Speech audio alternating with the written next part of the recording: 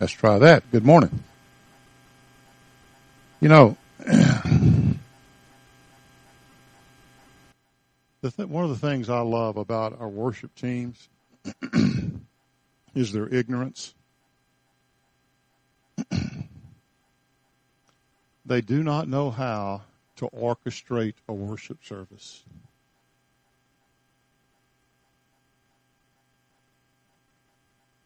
The best they got is to come, show up, and worship, and hope you participate.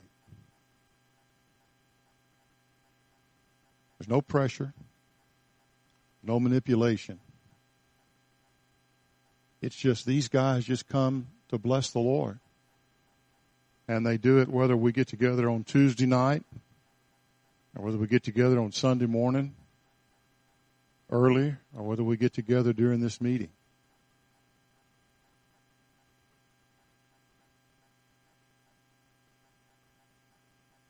And that kind of just puts the ball back in our own court, doesn't it? To determine whether we want to participate or not. Whether we want to worship or not. All right. Integrity. Tired of it yet? Kind of. Turn with me to 2 Corinthians chapter 1 and then Ephesians 1. You can hang on to that. 2 Corinthians chapter 1, verse 21.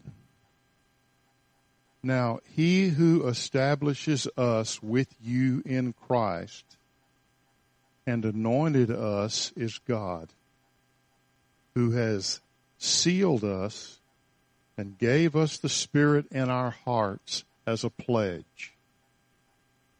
That's the part of the verse I want us to look at. Who has sealed us and gave us the Spirit in our hearts as a pledge. Now look in Ephesians chapter 1, beginning at the end of verse 10.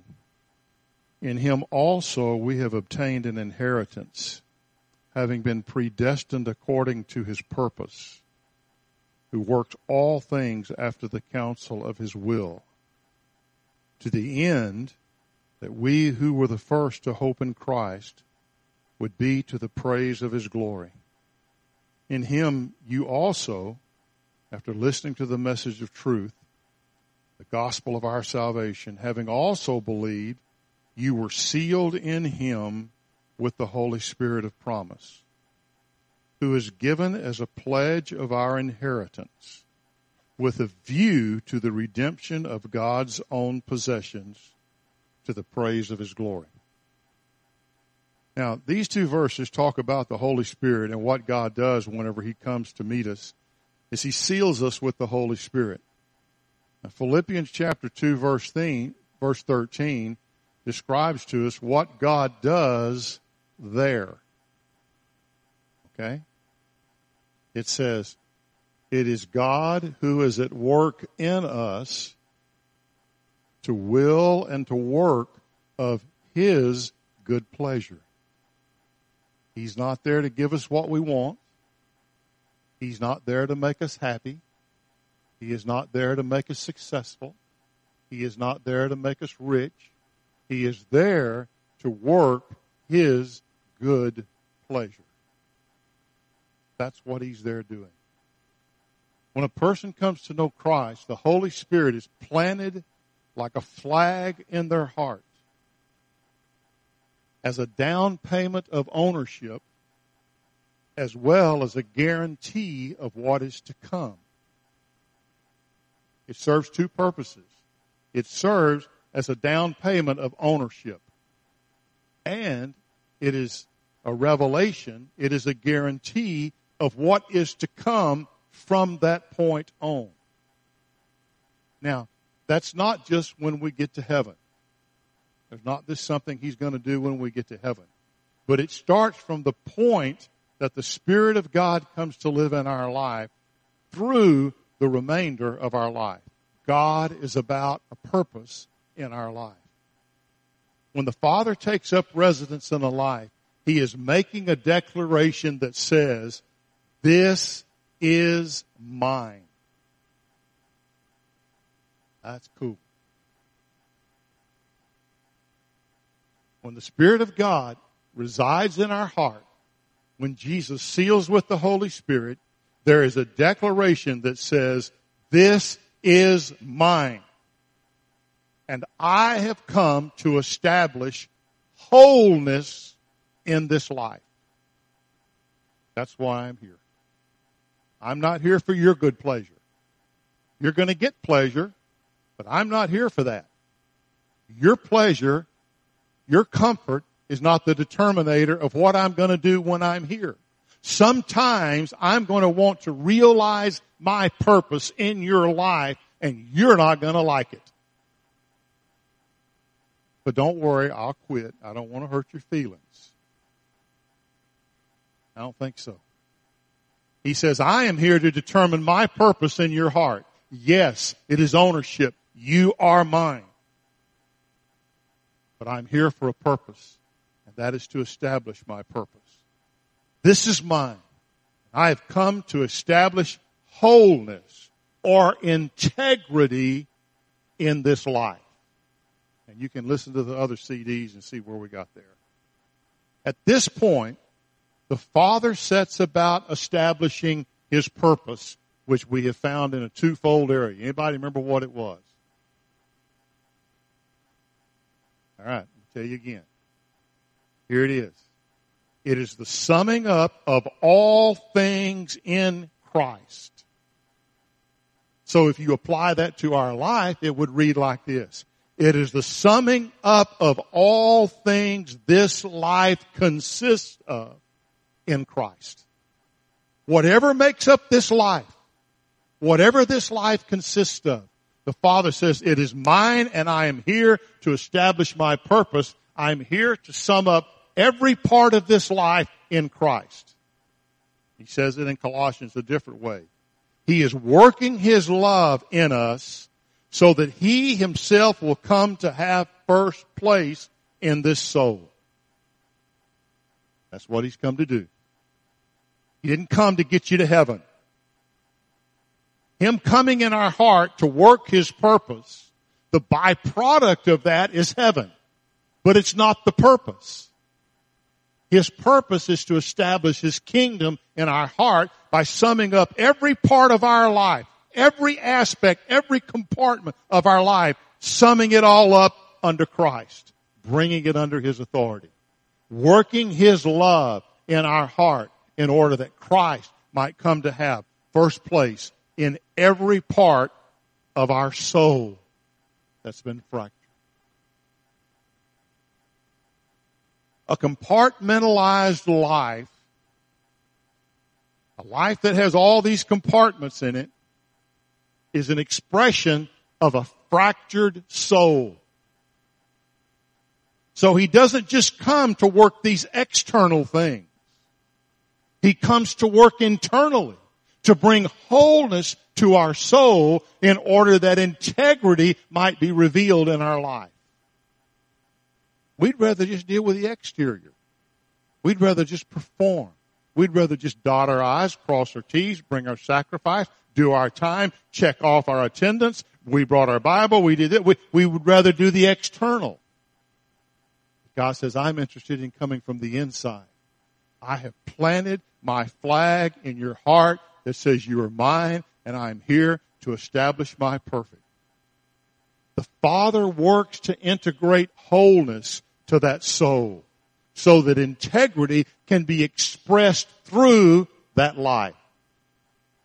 If we resist, or if we choose to not cooperate with Him, we will quench or grieve the Holy Spirit, and we will continue to look externally for wholeness, and integrity will continually elude us. Because integrity is not found out here in doing the stuff. Integrity is found from the wholeness of my soul and what takes place inside of it. But when someone finally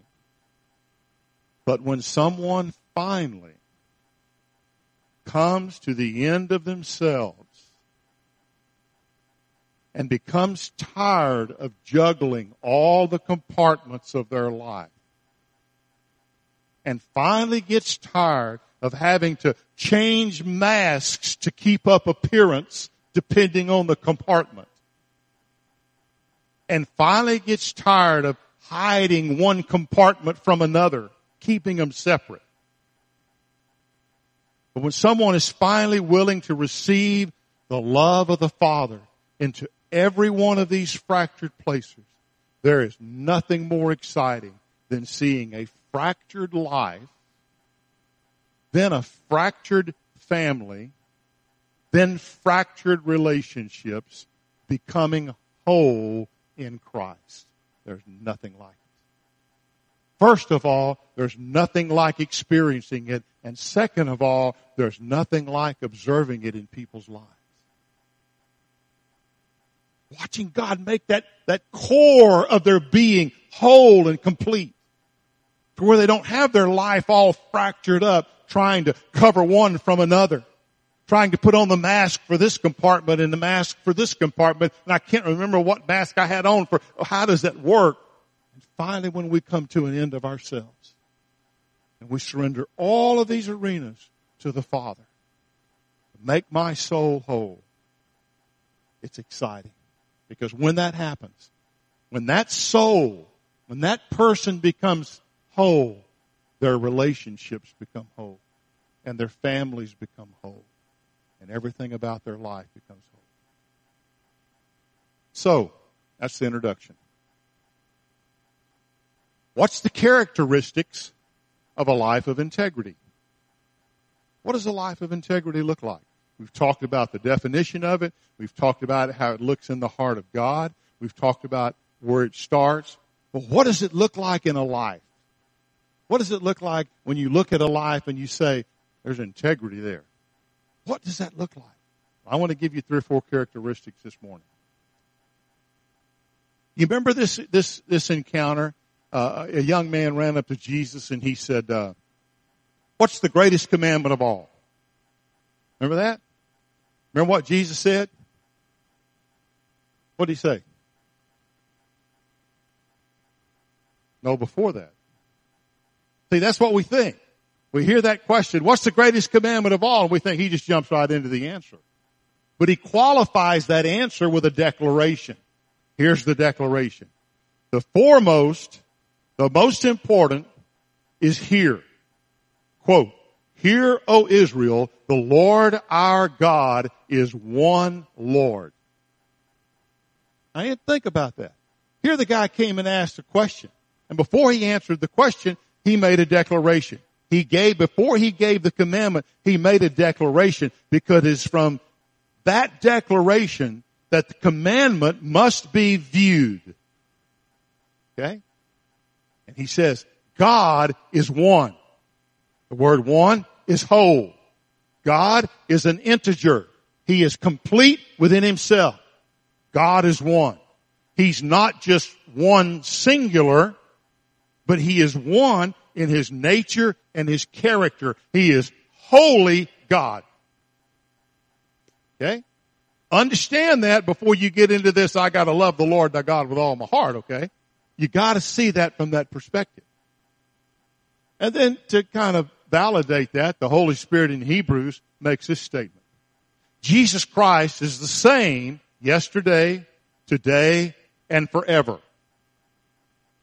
That word same is self. That's another translation for it. Jesus Christ is himself yesterday, today, and forever. He is the same Jesus that he was 2,000 years ago. He is the same Jesus that he was 4,000 years ago. He is the same Jesus that he was when there was no time. Don't go there, your head will explode. He is the same. He is himself. He is the same self yesterday, today, and forever. He is one. He is whole. He is complete. He is the same. Now here's why that's relevant. Many people live with a fractured soul, and it results in a compartmentalized life. Here's what that looks like. We have one self for our family. Now, let me back up. We have this one self at work. But then we have this one self for the family. The one self at work doesn't work well for the one self at the family. Because you might be the boss at work and get home and find out you ain't the boss. Okay? You might be able to control every situation at work, and then you get home and you can't control nothing. But we have these compartments. There's one self for my work. There's one self for my family. There's one public self. You know, you used to say, act right in public. I took that to mean, doesn't matter what you do when you're in private, just act right in public. We have one public self. We have one private self. We have one work self. We have one self around our Christian friends. And then we have one self around our lost friends. We have this life that's compartmentalized. We have all of these different areas. A life of integrity starts with one self. Only one me. I am the same in every arena of my life. If you see me at my job, I am me. If you see me at home, I am me. If you see me in public, I am me. If you see me with my family, I am me. If you see me in private, when no one's looking, I am me. I am the same me in every one of these arenas in my life. And that self has surrendered all that it knows of itself to all that it knows of the Holy One who lives within him. That's where integrity starts. That's the first characteristic of integrity. You cannot establish integrity without a heart being whole. Otherwise, it's just external exercises. And we get caught up in that. When we pray, when we read our Bible, when we do our Bible study, when we go to church, there's this fragmented place. There's no integrity in that. Oh, we may look moral, we may look upright, we may look just, but there's no integrity. Because integrity comes from a soul that has been made whole by surrendering every arena to the Father. Every expression of integrity comes from that platform. Okay? Otherwise, James 1:8 comes into play. James 1:8 says, a double-minded man is unstable in all his ways. A double-minded man is unstable in all his ways. You know the literal translation of the word double-minded? Double-souled. S-O-U-L-E-D. Two cells. Here's a man with two cells. He's not just unstable in one way, he is unstable in all of his ways. Because he is fractured. A double-minded man is unstable in all of his ways. Unstable means unsettled, restless, and it affects every single area of our life. Remember what Proverbs 11:3 said? No. Okay, I'll read it to you. The integrity of the upright guides them. What guides my life? It's integrity. If you have integrity, that's what guides your life. You don't need a poll to determine what to do. You don't need to check the wind to see which way society is going to determine how you're going to act. Because integrity guides my life. Integrity directs my life. And he says the integrity of the upright guides them, but the unfaithful are destroyed by their duplicity. That means contradictions, the doubleness of thought, doubleness of speech, or doubleness of actions.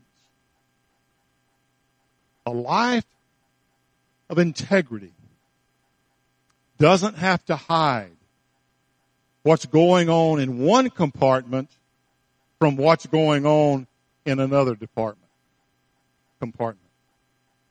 And since I don't have anything to hide, I don't have any guilt. Think about that. I got nothing to hide. I mean, you see people that don't have anything to hide. They're carefree. They don't have no guilt. They're not going around burying all the stuff. They're not going around worried somebody's going to dig up the bodies. They don't go around fearful that somebody's in this compartment is going to discover what they've done in this department. Somebody's not going. They don't have to. This frustration of keeping all of this covered because of integrity. Integrity says, I have nothing to hide, and therefore I have no guilt. Every arena has the same purpose. Christ to have first place in everything. That's integrity. It's one soul. It's the same me in every situation. It bids the question. Is Christ a compartment in my life, or is he the whole life? Is Christ a compartment in my life, or is he the whole life? He's just one of the compartments. And ne'er shall the compartment that Christ is in interfere with the compartment I have at work. Ne'er shall the compartment that Christ is in interfere with my lost friends. It's reserved for a certain circumstance where it'll be accepted. Life of integrity is the same regardless. See, a fractured life depends on the moment to determine how I'm going to act. A fractured life depends on the moment to determine how I act or how I choose. How I choose depends on the circumstance. And you ask people sometimes, when you get in that scenario, are you going to be obedient to the Lord? Well, I don't know. I have to get there and see. Guess what? You won't. You won't. But a fractured life waits till the situation, waits for the circumstances, waits to see who I am with, waits to see what surroundings are there, waits to see what my emotion is going to do. A life of integrity depends on realizing God's purpose going in. What's your purpose at work? To be an expression of God's glory, His nature, and His character. And that is not being religious. Okay? We've got this idea that to be a good Christian, we've got to wear this mantle of religion. And that's the last thing that we need to do. Life of integrity depends on realizing God's purpose. It's knowing beforehand that my objective in this scenario is that Christ have first place in everything. That Christ have first place in what I say. That Christ have first place in my attitude. A life of integrity, see, is an authentic life. Nothing false or imitation about it. What you see today is what you're going to see tomorrow. Remember what Psalm says? Lord, lead us on level ground. Make me the same. Make my heart so in love with you that all I want in every situation is that you have first place in my life. What you see in this area is what you see in every other area. There's no deception. There's no hypocrisy. There's no pretending one thing while actually being another. A whole soul is an expression of integrity. A whole soul will express integrity because it's complete in who it is. And it doesn't need any outside to add to it to make it complete and whole. It knows going in what it's going to do. A life of integrity brings stability to relationships. A life of integrity brings stability to relationships. Just as the Father can be counted on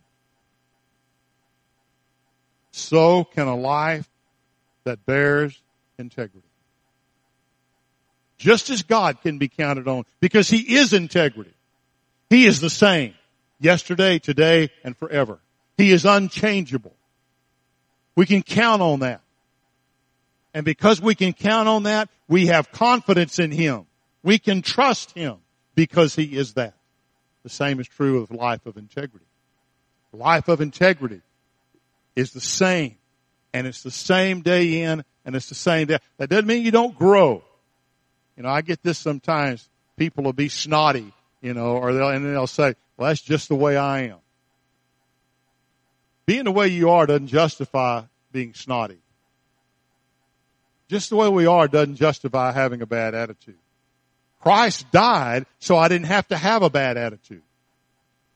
He's working in my heart to correct my attitude. And to use that excuse, well, that's just the way I am. I'm not talking about that kind of same. I'm talking about the same where your character and your nature reveals Christ or seeks to reveal Christ in every situation. Just as the Father can be counted on, so can a life that deals with integrity. It helps establish security and safety in our spouses and our children. I want to quote something to you. And men, this was in a masculine sense. And so I'm not just picking on you. This thing works for wives as well. But it was given in the context of integrity in men about the wife. Here's what he said. She hates that feeling of not being able to trust you. When there's an absence of integrity. She wants to trust you. She wants to know that you're her protector. She wants to know that you're safe. She wants to know that you're going to care for her.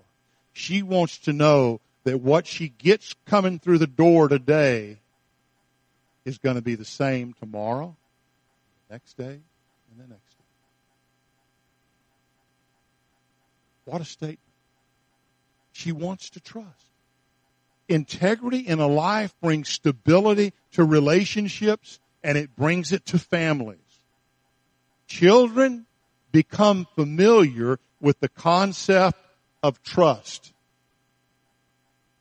Children become familiar with the concept of trust by having someone stable in their life. How many of our issues with trust have to do with the fact that we didn't have a parent that was stable? We didn't know what we were going to get when we got home. There were days I didn't know if I was going to get talked to, yelled at, or what. It wasn't stable. There wasn't integrity there. Children learn to trust. They become familiar with the concept of trust, having someone stable in their life, which later helps in transferring trust to the Father. If our children know that we have integrity and we can be trusted, that we're going to be the same, it's going to be a whole lot easier when they come to understand who the Father is, to transfer that trust to Him to save their life and to work in their soul. Okay? A life integrity can express genuine concern for others. Now follow me on this. A life of integrity can express genuine concern for others. Without integrity, I am filled with self-interest. Without integrity, it is all about me. It has to be. If my soul is fractured, I have so many compartments to manage, life must be about me. Because I'm constantly hiding stuff. I am constantly deceiving stuff. I am constantly covering up. And I can turn my attention to the needs of others. I can't turn my attention to the needs of others, because if I neglect my compartments, they will be exposed.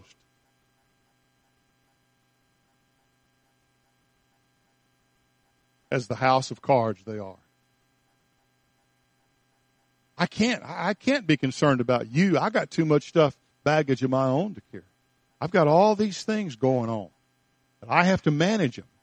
And if I don't give all of my energy and time to managing them and protecting them, they're going to fall down, and you're going to see me the way I really am. So I can't do that. I have to stay focused on me. I can't be focused on you. I can't be concerned about you. Get your act together, would you?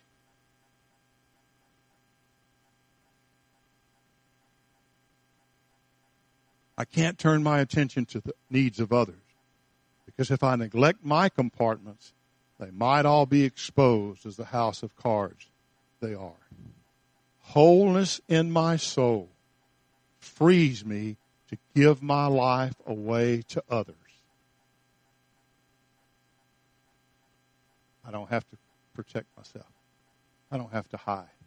I can be vulnerable. I can be who I am. One more. A life of integrity is quick to accept personal responsibility. Life of integrity is quick to accept personal responsibility. First of all, in word. Okay? In word. I want you to look at something with me in Matthew 5. Turn over there. This is cool. Matthew chapter 5. Verse 33. Again, you have heard that ancients were told, you shall not make false vows, but shall fulfill your vows to the Lord.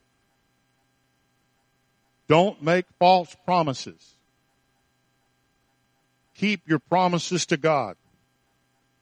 But I say to you, make no promise. Make no oath at all.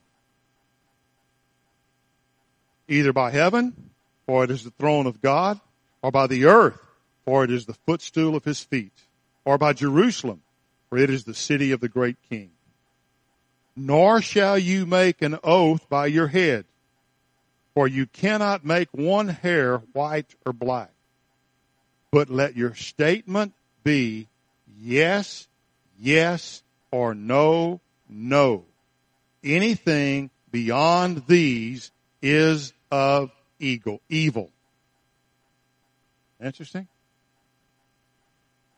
A person of integrity does not have to make promises. Think about that. It usually comes, when we've failed to keep our past promises. But I really promise. This time I really, really promise. Implying, disregard all the other words I've said. I really mean this one.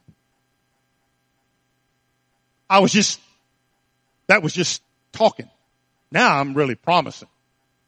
Like it's supposed to carry more weight. The person of integrity, every single word that comes out of his mouth has the weight of a promise. So be careful what you say. Be careful when you say yes. Be careful when you say no. Every word characterizes the weight of integrity. And let me show you this. Think about how much guilt, how much shame. I talked with someone this week who struggles with this. We bear for the promises we haven't kept. Doesn't matter that I didn't do any of that other stuff. I made a promise. I didn't keep it. We make promises to ourselves. See, you can say all year long, I'm going to eat better. I'm going to eat better. No more Bluebell. No more Haagen-Dazs. I'm going to eat better. And you blow it. Oh, well. But come New Year's Eve, you make a promise. I'm not going to eat any Bluebell. I'm not going to eat any Haagen-Dazs. And then within a week, you're back at the trough. And you feel so bad because you broke the promise to yourself. It didn't matter when you said it before, but now you made a promise. We call it resolutions. That's a promise. Think about the promises we make to ourselves. He said, don't make promises to yourself. Don't make promises to your head. But let your words be yes, yes, no, no. Integrity stands by its word even when it is costly. See, we make promises to our kids to get them to shut up. They bug you about doing stuff. And you probably might or might not get around to it. But if you promise them, all right, that's it. They'll be quiet. He promised. And no intention of keeping it. Or we just don't get around to keeping it. Every word bears the weight of integrity. He says we'll give account for every word we speak. We don't have to make promises. Here's what that means. It means you're going to have to learn to say no sometimes before you get to the promised stage. If you have no intention of keeping it, just say, I'm not going to do that. But they won't like me. They probably don't like you anyway. If that's the deal, if that's going to seal the deal, forget it. But our words, when they come from a soul that's been put back together and integrity is revealed in my life, every word carries the weight of integrity. Not only in words, but in actions. Quick to accept personal responsibility in actions. Quick to accept responsibility when words or actions fall short of what the Father asks us to do. Fall short of the Father's purpose.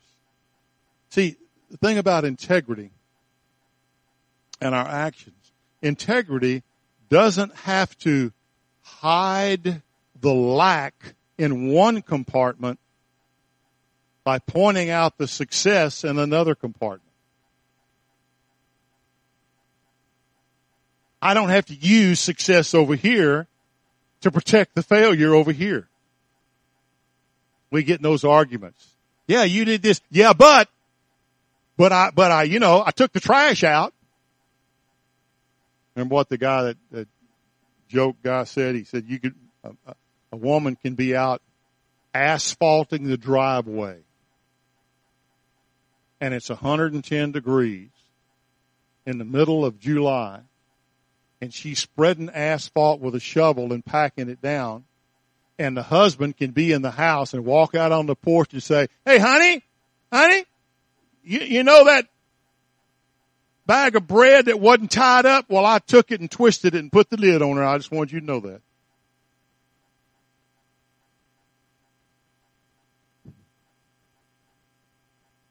What am I doing? I'm covering a lack. I'm covering a compartment of lack by pointing out a compartment that I determined to be a success. I don't have to play that game. Doesn't have to hide the lack in one compartment by pointing out the success in another compartment. Yeah, but look at this. Doesn't have to blame others. Doesn't have to justify when wrong. And you know you're in trouble when you're in a discussion and you've had something brought out that you've done, and your response is, well, fine. Think about what usually follows that. We get into our martyr role. Well, fine. I just messed up everything. I just ruined the whole day. I'll never, ever do that again. Well, fine. You know, when you take that posture, you're just fixing to go somewhere that's not integrity. Because you're playing the victim card. Life of integrity can be honest about their flaws, quick to apologize, and they realize that their choices affects more than themselves. They realize that their decisions can do damage to others. Immediately, our children, our spouse, and the body of Christ. Accepts responsibility without pressure. Not because we got caught or found out. Because of something inside of me that says you chose outside of my purpose. I want you to accept that.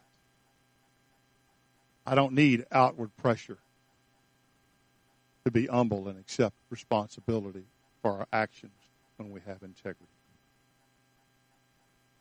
Since integrity has nothing to hide, it's open to seeking and receiving counsel from others. Got nothing to hide.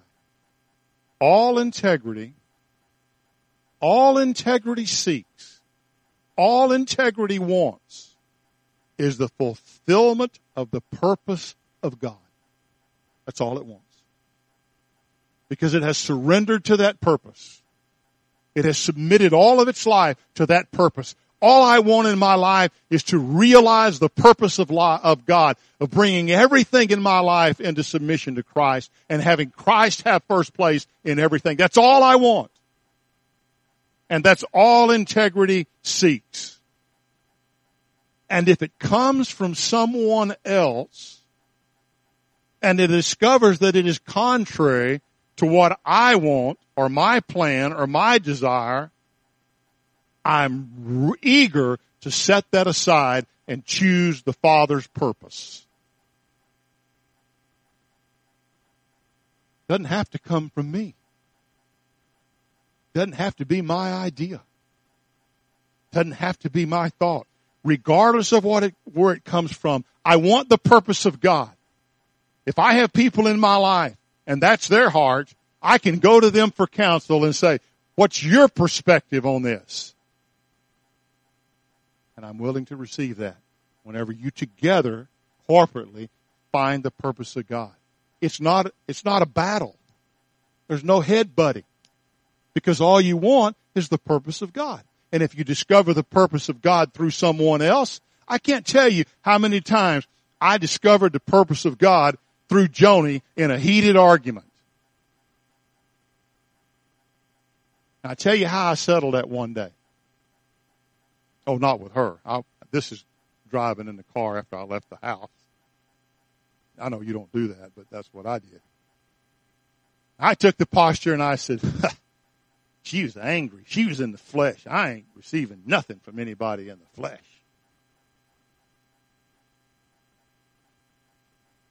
You know what? Counsel of God was right in the middle of what she was trying to tell me.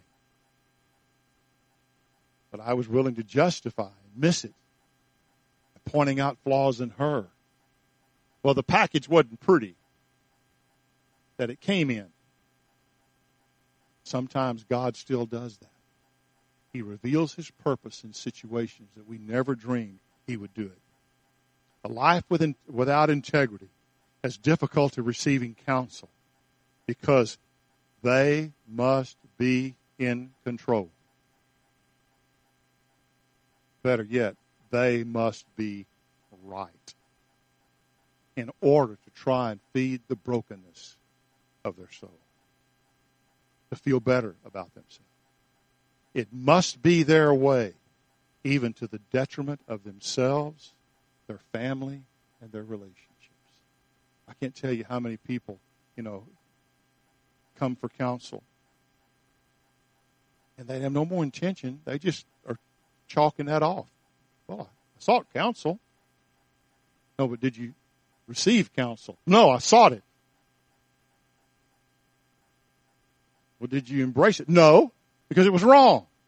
What I wanted to do was right. They didn't affirm it. And you notice how we seek out people that affirm what we want? I know who to go to. They're going to agree with me. I'm going to seek their counsel. And then we could say, I sought counsel. Who are the people in our life with integrity? Who are the people in our life whose heart is wholly surrendered to the Lord? And all they want for you is your best interest and the will of the Father in your life. Those are the people you can go to and you can receive and you can listen to. Doesn't mean you're controlled by anybody else. You still take it to the Lord. But there's a willingness to recognize that God might give you something of his purpose through them that doesn't agree with what you want to do. And therein lies the issue. God is in me to do what I want him to do. No, he's not. He's there to fulfill his purpose. I can't tell you. I've got like 3 or 4 legal sheets full of this stuff, and I'm trying to close it up, and I'm almost there. Okay. I want to share with you next week where integrity comes from. Okay, and then hopefully we're going to be through.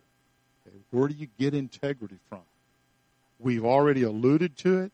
We've already covered it some, but I want to try to wrap it up and let you see in a practical way where you find integrity. Okay? These are the characteristics. Wholeness of soul. That's the big one. My soul is wholly surrendered to the Father. All right, any questions?